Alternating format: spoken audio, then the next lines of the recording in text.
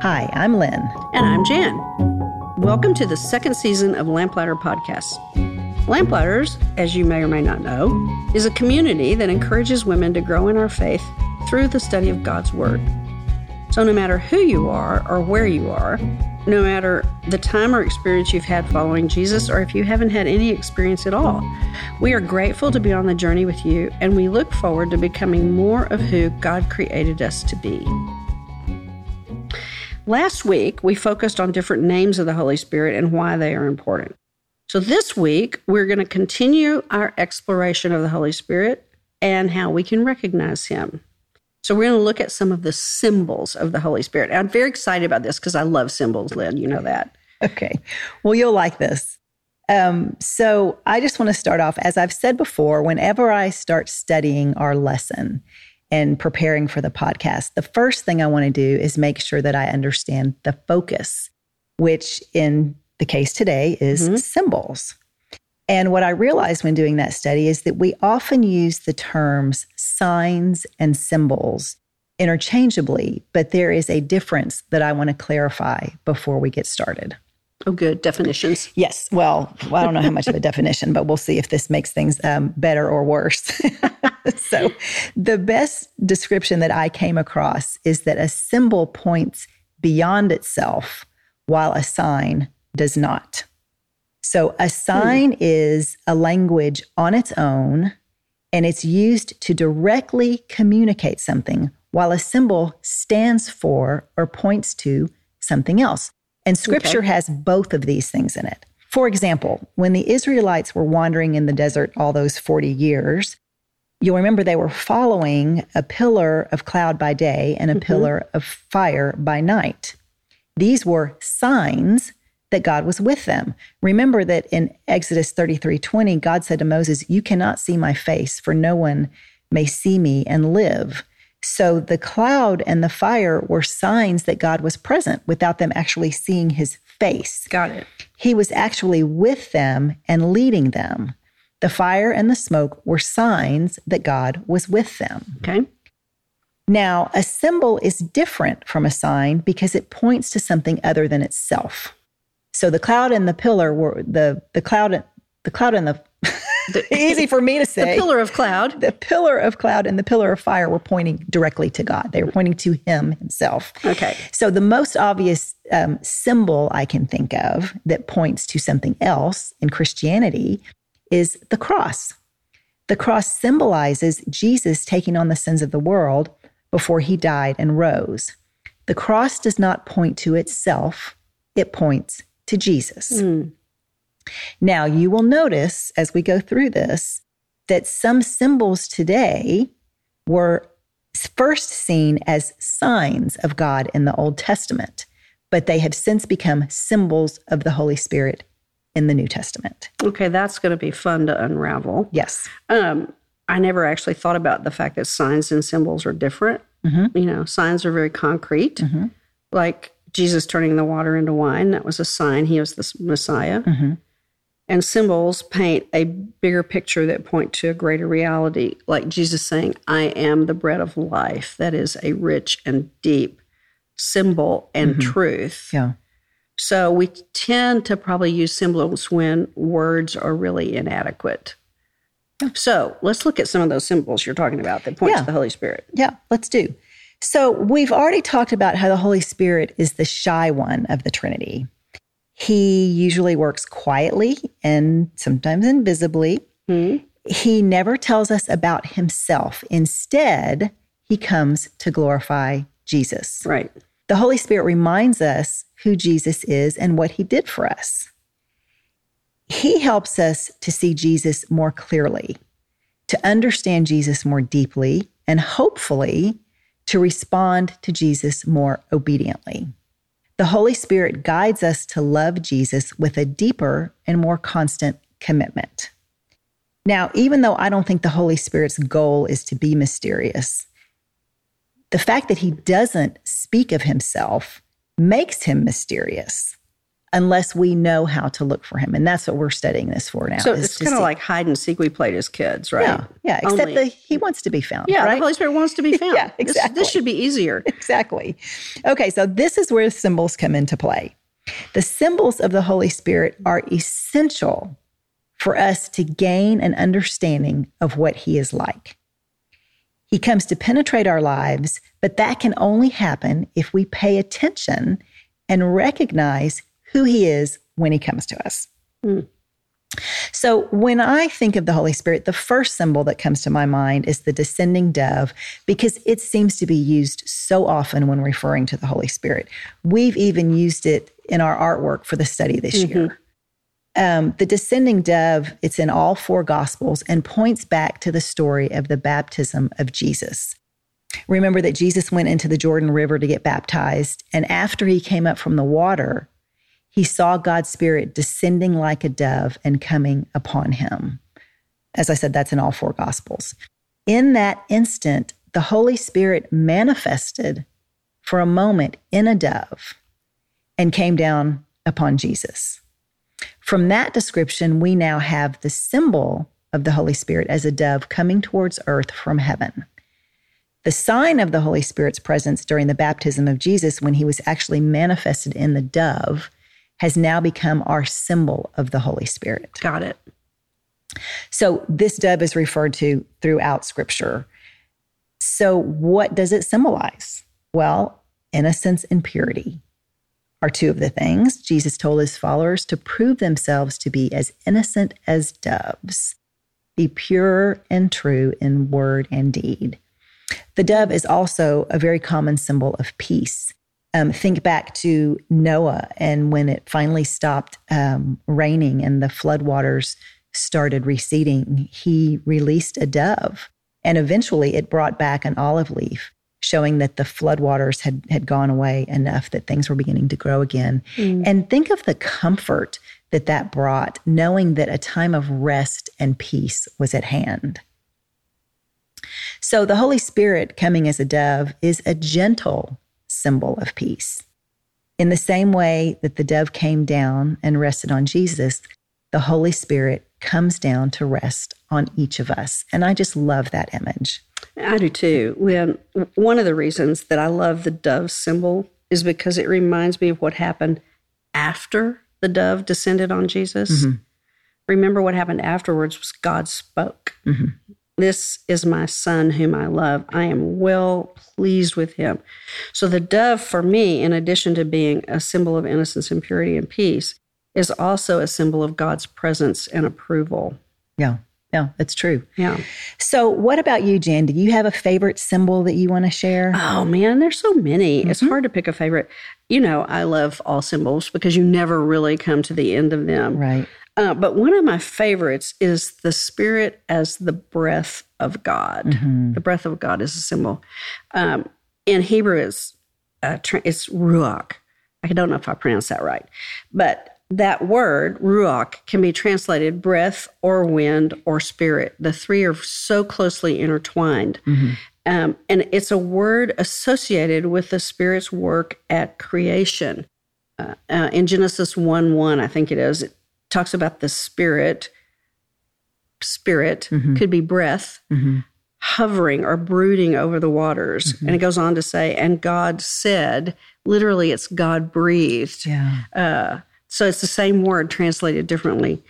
More explicitly in Genesis 2, where God formed the man, it says he breathed into his nostrils the breath of life, and the man became a living being. This is it's a gentle breath, like the sweetness of a baby's breath, right? It's very quiet, but it's a sure sign of life, and it is given to us by God. So the Spirit, as God's breath, animates us, makes us alive, and in that suggests a reflection of the likeness to our Heavenly Father. You know, it says we're made in His image. This is one of the ways that we are created in His image, is that we have life. So just by breathing and getting up in the morning, you're reflecting God's image. I love that. God's breath also appears many other places in Scripture. I'm reminded of where Jesus breathed on the disciples so they could receive the Holy Spirit. Another one is Scripture tells us that God's word is God breathed. Yeah. That's all a symbol for God's breath. And it's this gentle breath that brings both physical and spiritual life. So I love that hymn. It's Breathe on Me, Breath of God. Oh, yeah. It's kind of a simple prayer to invite the Holy Spirit into our lives and into our spaces. So I just say that every once in a while. Breathe on me, breath of God. Yeah, that's a beautiful prayer. And there's a certain amount of peace that comes from just thinking of that, I think. Sure. All right, well, let's go on to another one. And it's very closely related, as you already said in your definition, to the breath of God, and that is wind. We'll see that a lot in Scripture. Remember back to the story of the day of Pentecost when the Holy Spirit came down. Suddenly, a sound like the blowing of a violent wind came from heaven and filled the whole house where they were sitting. That's in Acts 2. So you see the difference between that gentle breath of God and now a violent wind. And the wind symbolizes the mighty work of God's Spirit. You know, we can't see the wind itself. We can see it moving things, but we can't see the actual wind. But it's real and it has great power. I mean, look at the damage that hurricane force winds can inflict. Absolutely. We had a powerful reminder of that lately with Hurricane Ida struck the United States. Yeah, exactly. So the wind comes from the heavens, not from the earth, but it affects people on the earth, just like the Holy Spirit does. We don't see the Holy Spirit, but he has great power to move and change us. The wind of the Holy Spirit has a cleansing element to it also. I always think of in the fall when I'm grateful for the wind that blows away the leaves so I don't have to do it. They blow over to your neighbor. Yeah, exactly. But when the Holy Spirit blows in and through us, it can change us by removing sin. And how does that happen? Well, the Holy Spirit shows us our sin and then we can repent. That is how his Spirit cleanses us. It's that inner transformation we were talking about. That's right. This is kind of fun, isn't it? Yeah. Okay, so let's go ahead and look at another symbol. Fire is another popular symbol of the Holy Spirit. And remember the fire that appeared on Pentecost, and that's in Acts 3. And it was reminiscent of the burning bush when God spoke to Moses.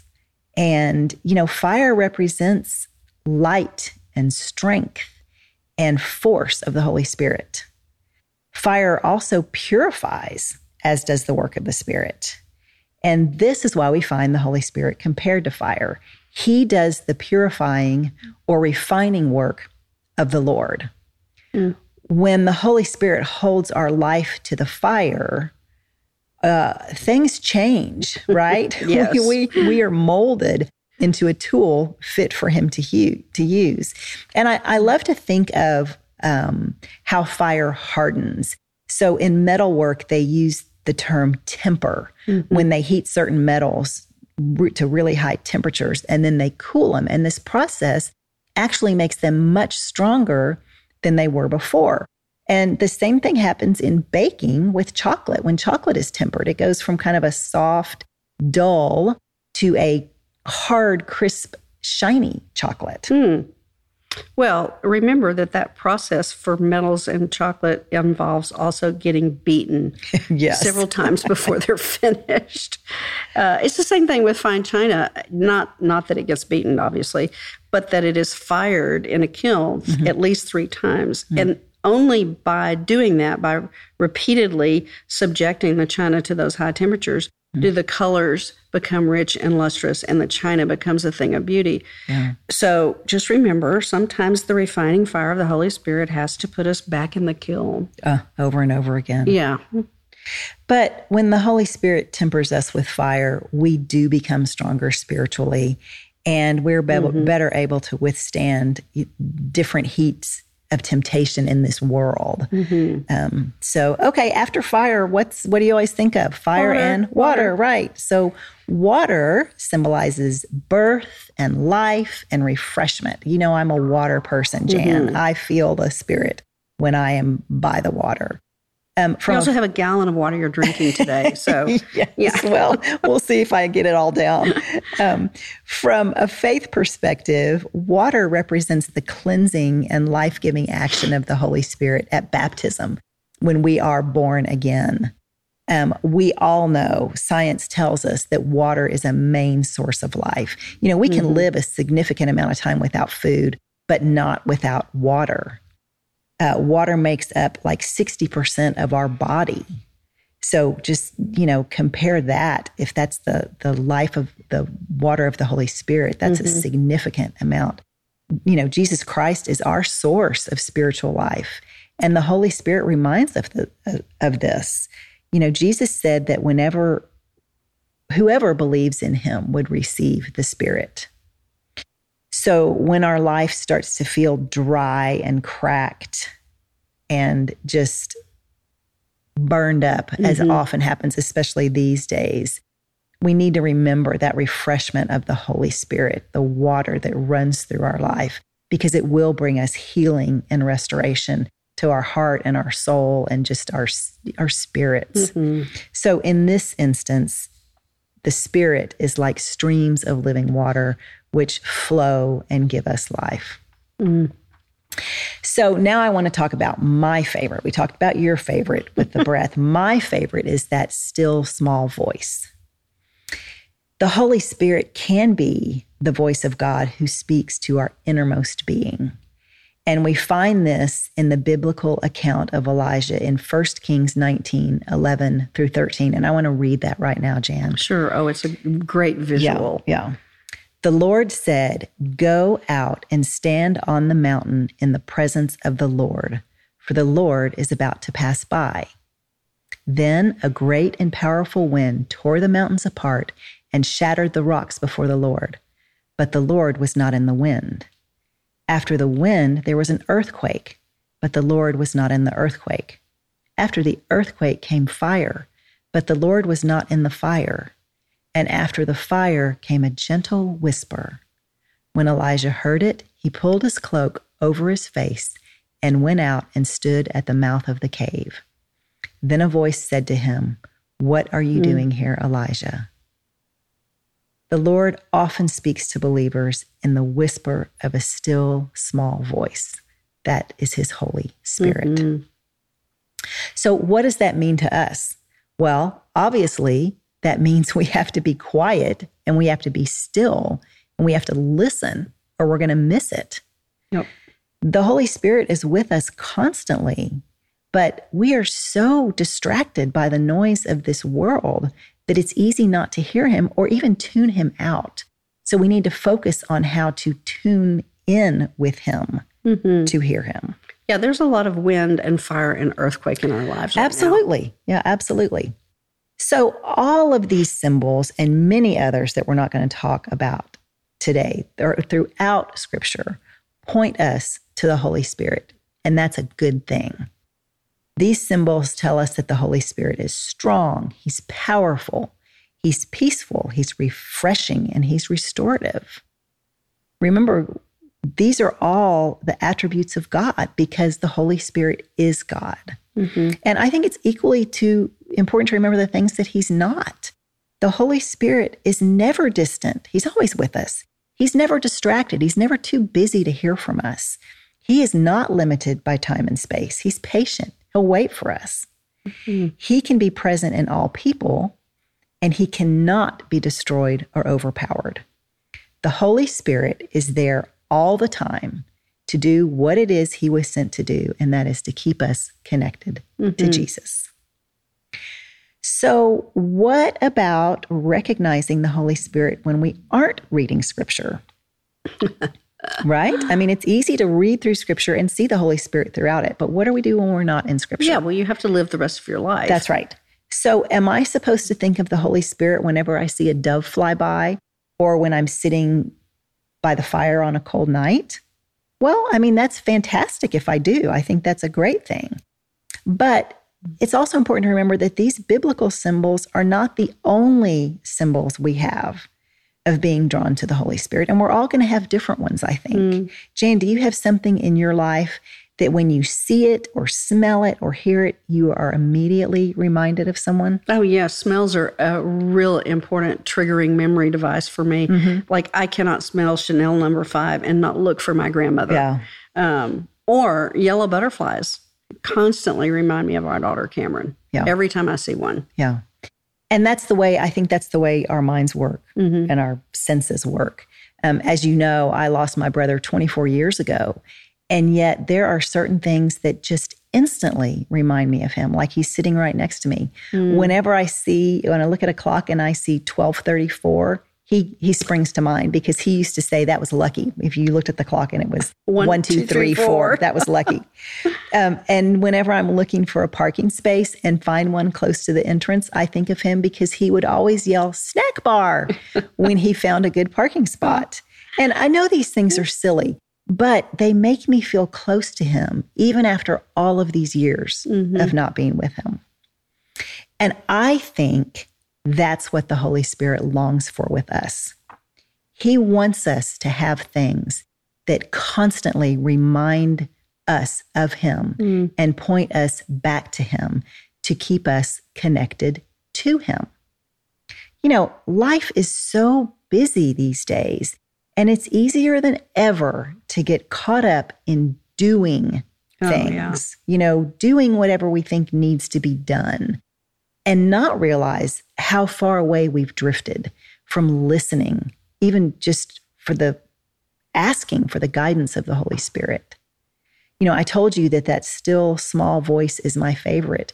And I spend time every morning at the start of my day simply listening for that voice. And I'm the first one to tell you, I don't always hear it. Yeah. I mean, I think it'd probably be overwhelming if I heard it every time I listened for it. But that's a longing that I have. And I try to make space so that I can be there when the Holy Spirit speaks to me. You're open. Exactly. Open. So that's what I want to encourage our listeners to think about this week. What is it that draws you to the Holy Spirit? Do you have something that reminds you throughout your day to be still and listen? Do you have a symbol, your own symbol for the Holy Spirit? Those are great. Those are great questions for our listeners to ponder. It reminds me of that hymn again. I'm not a musical person, but I seem to be in it these days. Spirit of the living God, fall afresh on me, melt me, mold me, shape me, use me. Spirit of the living God, fall afresh on us this week. Amen. Until next time.